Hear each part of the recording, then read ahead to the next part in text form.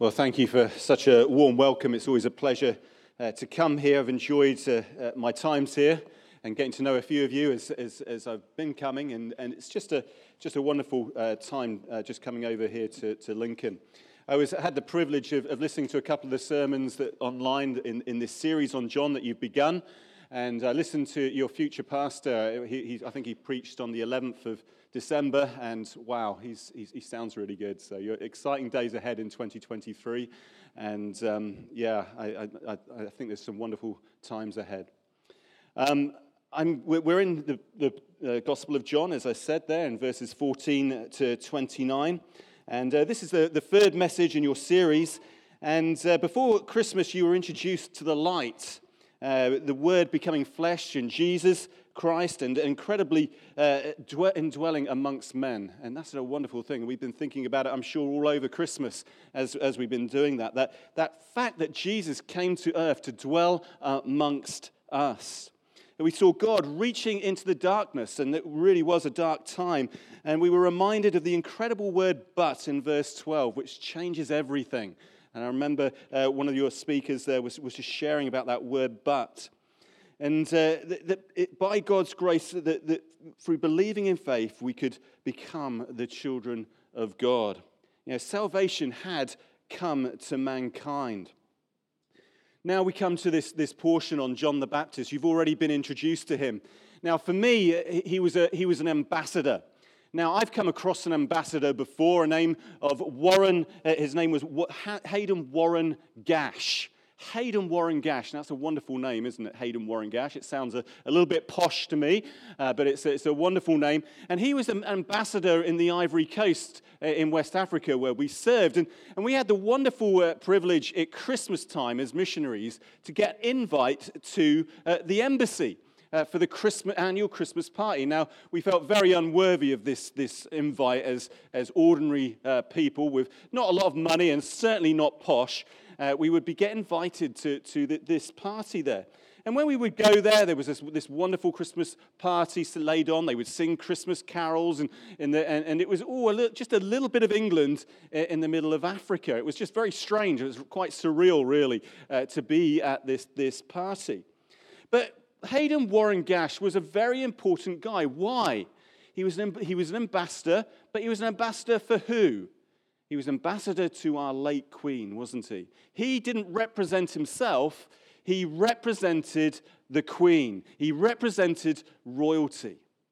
Now, I'm reminded that John here, as we get into these scriptures, didn't represent it himself. And the scriptures we're going to be looking at this morning very much tell us that he was representing another. He was here because of another. Hayden Warren Gash was representing the Queen. John the Baptist was representing the King. Very, very important. And you know, all of us are told in Scripture that we too are ambassadors. We read that, Paul tells us that in 2 Corinthians, doesn't he? That we are all ambassadors for Christ. Ambassadors, representatives of Jesus, the King. Well, let's have a look at these verses here. Just to remind you, his story doesn't just start here. We know from the other gospel writers that John was born of Zechariah, the priest, and his wife Elizabeth, but had been spoken of centuries before by the prophets. And then, of course, it was the angel Gabriel who had promised Zechariah in the temple a son in his old age. This was a shock, wasn't it? So shocking, of course, that this news to Zechariah, that just like Sarah in the Old Testament, he didn't fully believe it. He didn't believe that in his old age he was going to have a son. And he was struck dumb until the baby was born. And previously, in the opening verses of our chapter here, we learned that John was a man sent from God. We learned that he had come as a witness to the light, namely the light of the world. And thirdly, he cried out regarding Jesus. This was he of whom I said, he who comes after me ranks before me, because he was before me in verse 15. You know, I have always loved the story of John the Baptist. He's like a first century, much better version of Bear Grylls. Everybody's heard of Bear Grylls, haven't they? He's living alone in the caves. I just love that idea of just living in caves. I don't know. I'm just this country bumpkin who just loves the outdoors. And he's surviving off the land. What does he eat? Can you imagine eating those tasty locusts? Anybody eating locusts? Nobody? Nobody's eaten. Well, I have eaten moonbugs out in Papua New Guinea. I imagine Davis, if he was in here, would have probably eaten the same thing. So we called them moonbugs. We would fry them up with a bit of garlic, and they tasted pretty good. They were just really the termites really that would come out every now and then, fly around the lights, and they catch them, and then put them in a frying pan, and they tasted pretty good.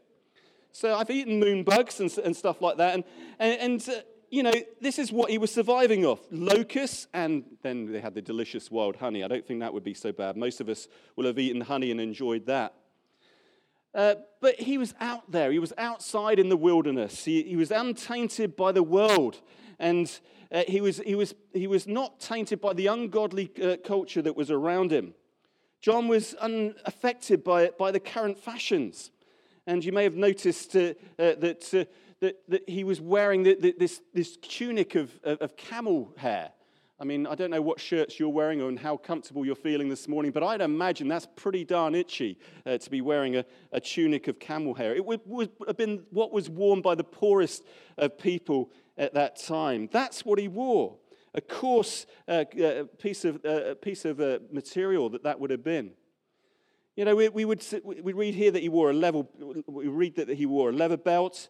And he was not exactly wearing the fashions of this time. He was a country bumpkin, as it were. Yet he wasn't stupid, was he? He lived a humble, simple life, unsullied by the vices of this world. He separated himself from the cities and the towns. He was out there in the countryside, but he wasn't a dumb country bumpkin. No. He would have been educated by his father, who, of course, was part of the priesthood. And he would have known so many things. He had been taught by his father. He would have known. He would have been taught from the word. He was not the kind of sort of deadbeat hippie that sometimes he's portrayed as. He knew what he knew his stuff in the Scripture. His vow, of course, as a Nazirite. Now it was that he meant he didn't touch alcohol. He was sober-minded. He did not want to let the stuff of this world get in the way of his devotion to God, which, of course, is so often the case for us as modern-day Christians, isn't it? So often we allow the world to get in, and it changes us. And time to time, though from the outside, for many, he would have been looked down upon as poor and homeless, a tramp, a vagabond. But the fact was that he'd been well educated. He understood the Scriptures. He had listened to his parents. This is what Zechariah says of his son. He says this, "And you, child, will be called the prophet of the Most High, for you will go before the Lord to prepare his ways, to give knowledge of salvation to his people in the forgiveness of their sins." Then later in verse 80, we find, "And the child grew and waxed strong in spirit and was in the deserts till the day of his showing unto Israel." He waxed strong. He understood the ways he was educated. He understood the things of God. And we see his education continued as he lived alone in the mountains and valleys. Now, I believe that as we go out into the countryside, we can be educated as well. We get to understand of this great God, the Creator. We see so much in creation about who God is and his great power. And we're undistracted by the world when we see what's going on in nature. I love nature. He knew his time would come. And in this chapter, we see John begin to fulfill the prophecies about him. He was to be the messenger, the voice, the witness, the one who would point people to the light, the Christ, the Lamb, the promised Messiah, the Savior, Jesus, the Son of God. That's who he was pointing to. That's who he was here on this planet for. Now, I love John's story as well because it's not actually about him, but about Christ. It's not about his successes, his abilities, his fame, or his fortune. It was not at all about all those things that make up that great and wonderful modern biography. His biography was not about him. John was but about one purpose in life: to prepare for the promised Savior of the world. His short life was going to be about, not be about himself. It was to point and to bring glory to the promised one, the deliverer. Back in December, we heard he himself was not the light, but he was to be the witness of the light. So John arrives on the scene after some 400 years of silence, just as Isaiah had prophesied all those centuries before. Israel was a divided nation, split up by the rulers of Rome.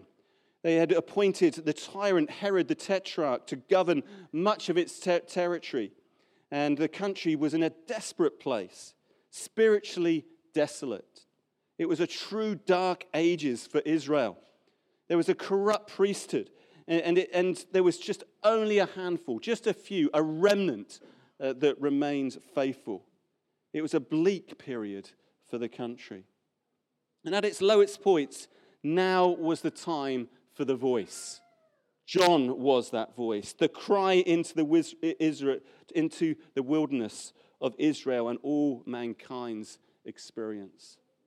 The darkness of night was almost at an end. The morning star had appeared to usher in a new day.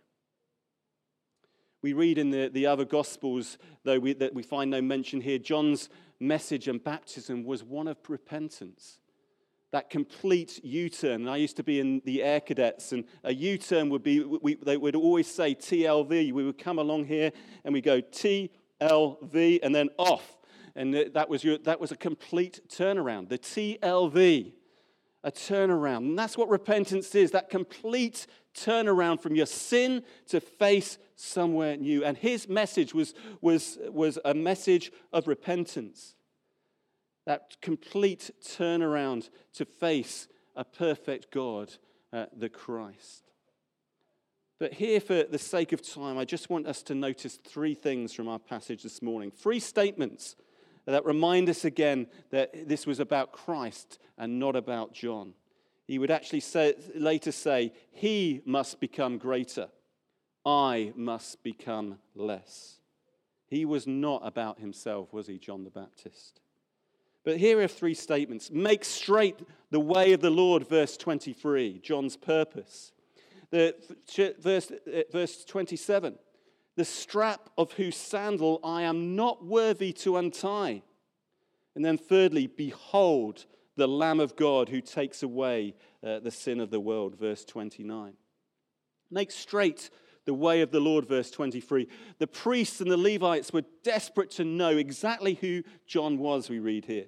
Who was this country vagabond who was creating such a stir, attacking the crowds, attracting the crowds, teaching his message of repentance? Why were so many flocking to hear him? What was going on? What was the big deal about this guy? Are you the Christ? Are you Elijah, they asked.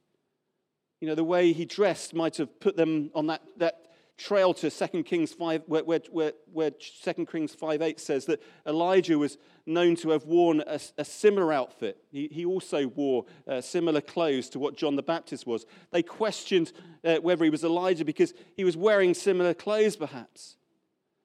They would have known what it said in Scriptures. They continued, are you the prophet? There would have been huge claims, but he gives an emphatic, no, I'm not Elijah. Yes, he had come in the spirit and power of Elijah, but no, he was not Elijah. In his humility, he says he is nothing but a voice crying out on behalf of another. And it's amazing how Christ himself speaks of John in Matthew chapter 11, verse 11. Truly, I say to you, among those born of women, there has risen no greater than John the Baptist. That's what Jesus said of John. Of course, only Jesus could have said that, not John himself. Though John simply quotes Isaiah the prophet and cries, make straight the way of the Lord. No, not John the Baptist's way. It's the way of the Lord. Get ready, repent. The Lord is coming was his message. And we cannot be sure if these priests and Levites would have been up on their scriptures as they should have been. Again, this was a time of spiritual depression and compromise and hypocrisy. We hear so much of that. In fact, they're described as a brood of vipers by John, aren't they, in Matthew 3, verse 7? A brood of vipers. Such was their state. But perhaps they did know. Perhaps they did understand the scriptures. And John was referring to what is found in Isaiah 40, verse 3. A voice cries in the wilderness, prepare the way of the Lord, make straight in the desert a highway for our God. And that's so familiar from Handel's Messiah, if you know your music. It's a wonderful, wonderful piece of music, isn't it? In the wilderness, prepare the way of the Lord, make straight in the desert a highway for our God. And we've heard it at Christmas, I'm sure, at this time. They would have understood that this was to be being a voice that preceded the coming and the comfort of the Messiah. That's what John wanted them to understand as he quoted, I am but a voice, a cry, a faint tremor before the earthquake arrival of Jesus Christ. These priests and Levites keep on pushing John to state who he was, but John only wants them to know who he was, Jesus was. He must become greater. I must become less, he would say later. And that leads nicely into the second of our statements, verse 27. The strap of whose sandal I am not worthy to untie. There is a sense in which John the Baptist was like the town crier of old. Oh yay, oh yay, oh yay, the king is coming. It was never about the town crier, it was always about the king. That was John. He counted himself so unworthy of the one who was coming. He had refused the titles that others were trying to give him. He was just a voice, a baptizer, yes, but only with ordinary water. Then the one that was to come was going to be baptizing in the Spirit of God. John counted himself not worthy to bend down and untie the Messiah's shoelace. That's humility, isn't it? The kind of humility that we see in Isaiah as he is confronted with that wonderful vision of God.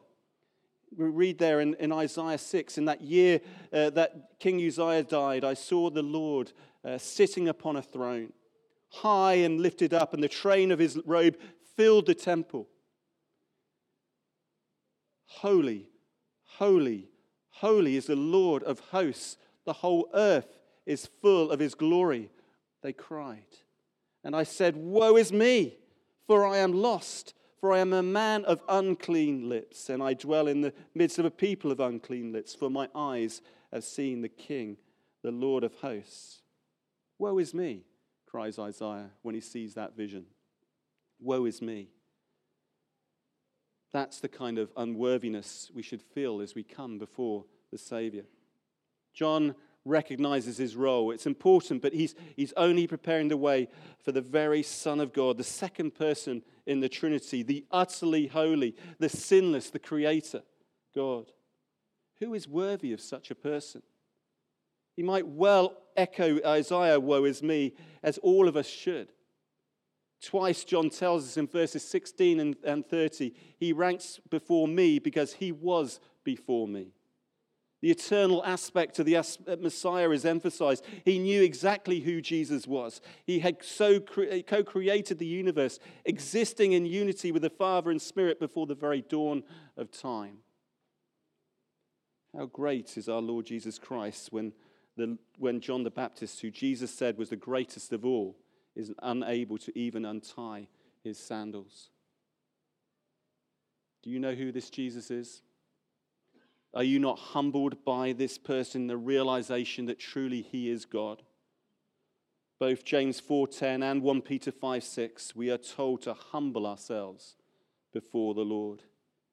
James also tells us God resists the proud. And this is so difficult for us as human beings, isn't it? We are so proud. We're so proud, so self-sufficient, so in control, so full of pride. To humble ourselves, it's difficult. Did you know the most popular song to be played or sung at funerals is Frank Sinatra's "I Did It My Way"? I did it my way. Listen to a couple of the verses. Yes, there were times, I'm sure you knew, when I bit off more than I could chew. But through it all, there was no doubt. I ate it up and spit it out. I faced it all and I stood tall and did it my way. For what is man? What is he himself? Then he is naught. To say the things he truly feels and not the words of one who feels, who kneels. The record shows I took the blows and did it my way. Yes, I did it my way. Lyrics that are so full of me, myself, and I. When what I have done, what I have achieved, it's all about me. What irony as the music plays and the coffin containing that lifeless body is carried to the grave. It's all about that person, what he's achieved. And yet, a life lived for what? For me, myself, and I, that means nothing in those moments as that coffin is carried away. Means nothing. All our righteousness, the Bible tells us, is as filthy rags. That which has been built up in this life will only burn. We can't take anything with us. There's nothing, including our pride, that can be taken with us beyond the grave. We have all sinned and fallen short of his glory, yet we will not humble ourselves. We will not be as John and recognize that we are utterly unworthy, deserving only of death and eternal punishment. Now, one day we will all come face to face with Christ as John did, and the Bible tells us, that sooner or later we will be in his presence. In this life or the next, we will bow the knee and face the King. What will we have to show? Philippians 2, verses 10 and 11. For at the name of Jesus, every knee shall bow, in heaven and earth and under the earth, and every tongue confess that Jesus Christ is Lord, to the glory of God the Father. Will you be humbled now or when it's too late? Will you make your life count for Christ?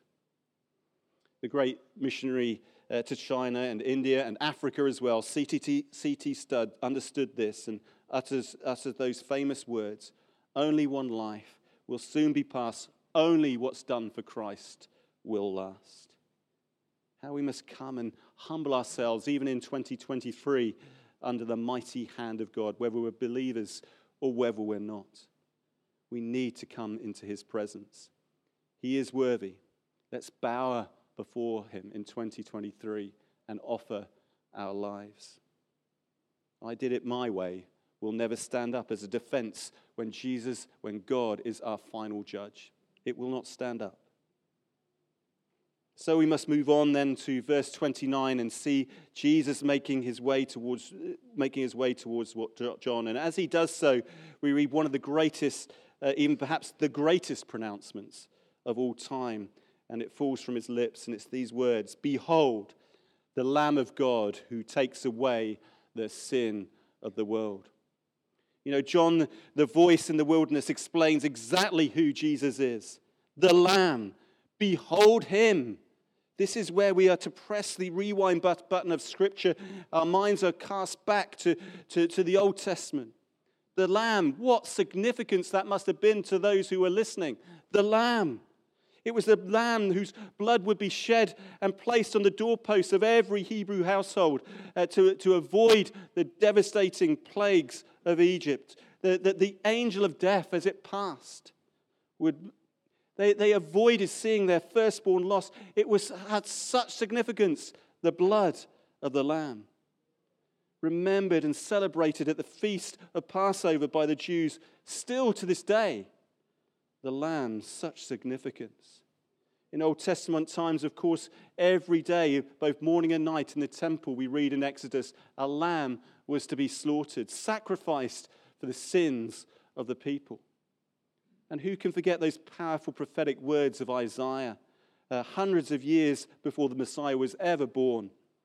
The words of Isaiah were this, in Isaiah 53:7, he was oppressed and he was afflicted, yet he opened not his mouth, and like a lamb that is led to the slaughter, and like a sheep that is before its shearers is silent, so he opened not his mouth. Like a lamb. The lamb was always associated with sacrifice, and Jesus, as the Lamb of God, would be no exception.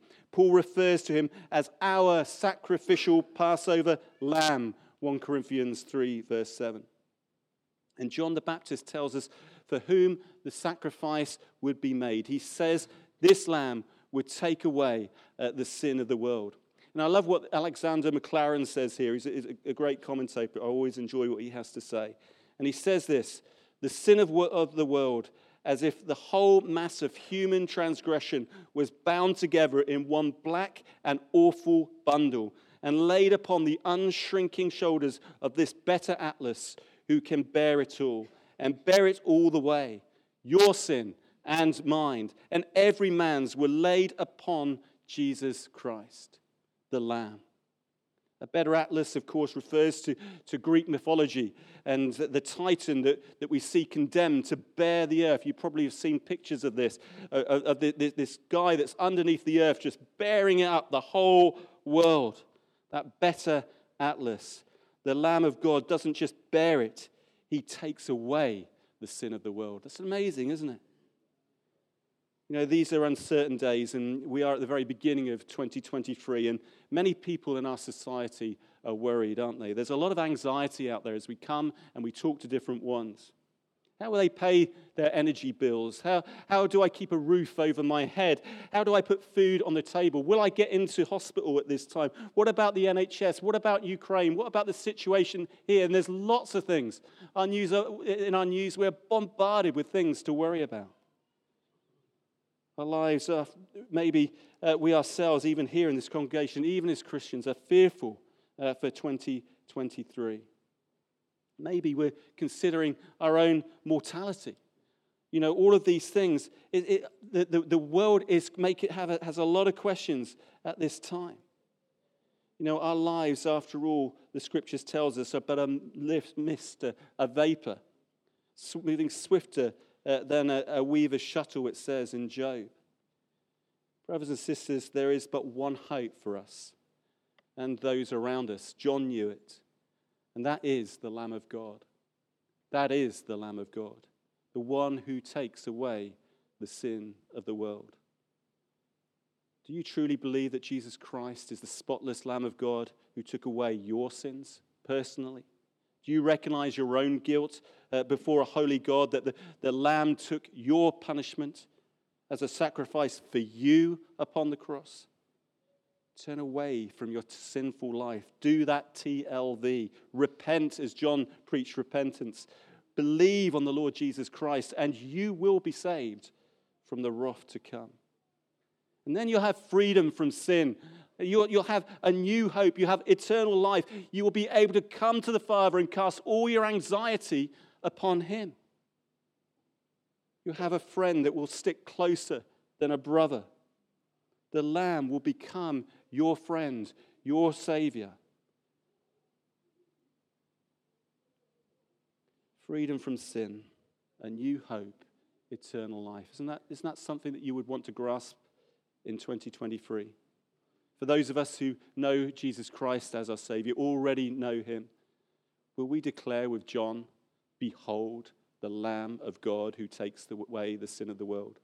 Will we declare it in 2023, or will we just sit in our homes and ignore our neighbors and ignore those around us, our community? Or will we tell them that their sin has been taken away, that they can believe in the Lord Jesus Christ and truly be saved? Will we with boldness as John, despite our opposition, and he met opposition, didn't we? He would lose his life to King Herod later on. Will we with boldness tell our unbelieving families, our unbelieving friends, our unbelieving neighbors? Maybe even go a little bit further and tell people further away. You know, if you don't tell them, who will? I think we often wait for others to tell. But you are the one who has the responsibility to share of the Lamb. What are we here for as Christians if it's not simply to bear witness of this Lamb of God? Why didn't Jesus just take us to be with him in heaven when we were saved? He could have done. He didn't, because he has a purpose for each one of our lives. It's not just for the evangelists. It's not just for those who are up front or preachers or whatever. It's for all of us. We need to declare, behold, the Lamb of God who takes away the sin of the world.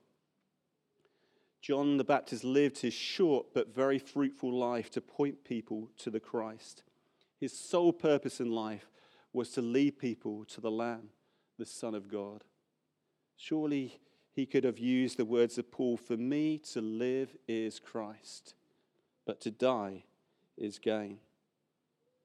He would, of course, later die at the hands of Herod, but not before he carried out his purpose in life. He was the voice crying out in the wilderness. John 20, verse 31 says, but these are written so that you may believe in Jesus is the Christ, the Son of God, and that by believing you may have life in his name. Words of the song, I just want to finish with these. Behold him there, the risen Lamb, my perfect, spotless righteousness, the great unchangeable I am, the King of glory and of grace. Let's pray. Father, we thank you, Lord, that we do have a risen Lamb. We thank you, Lord, that we can behold you as our Savior, as our King, as a living and wonderful friend that we can come to at any time. We thank you, Lord, that we have access and we can come with boldness, as Hebrews tells us, to the very throne of God because the blood of the Lamb was shed and we are washed whiter than the snow. Praise you, Lord. Thank you, Lord, that we are saved. Lord, help us to remember these things as we go into our lives throughout the week. Lord, we have opportunities with the people at work, with our neighbors, with our friends, with our families, with people who just simply do not know you and yet so desperately need you. Give us those opportunities. Help us to, with courage, speak out as John spoke out. Lord, give us those times, Lord, where we have the ability just to just speak of you. And Lord, we pray that it will be to your glory and to the salvation of many here in Lincoln and perhaps beyond. Lord, we pray in Jesus' name. Amen.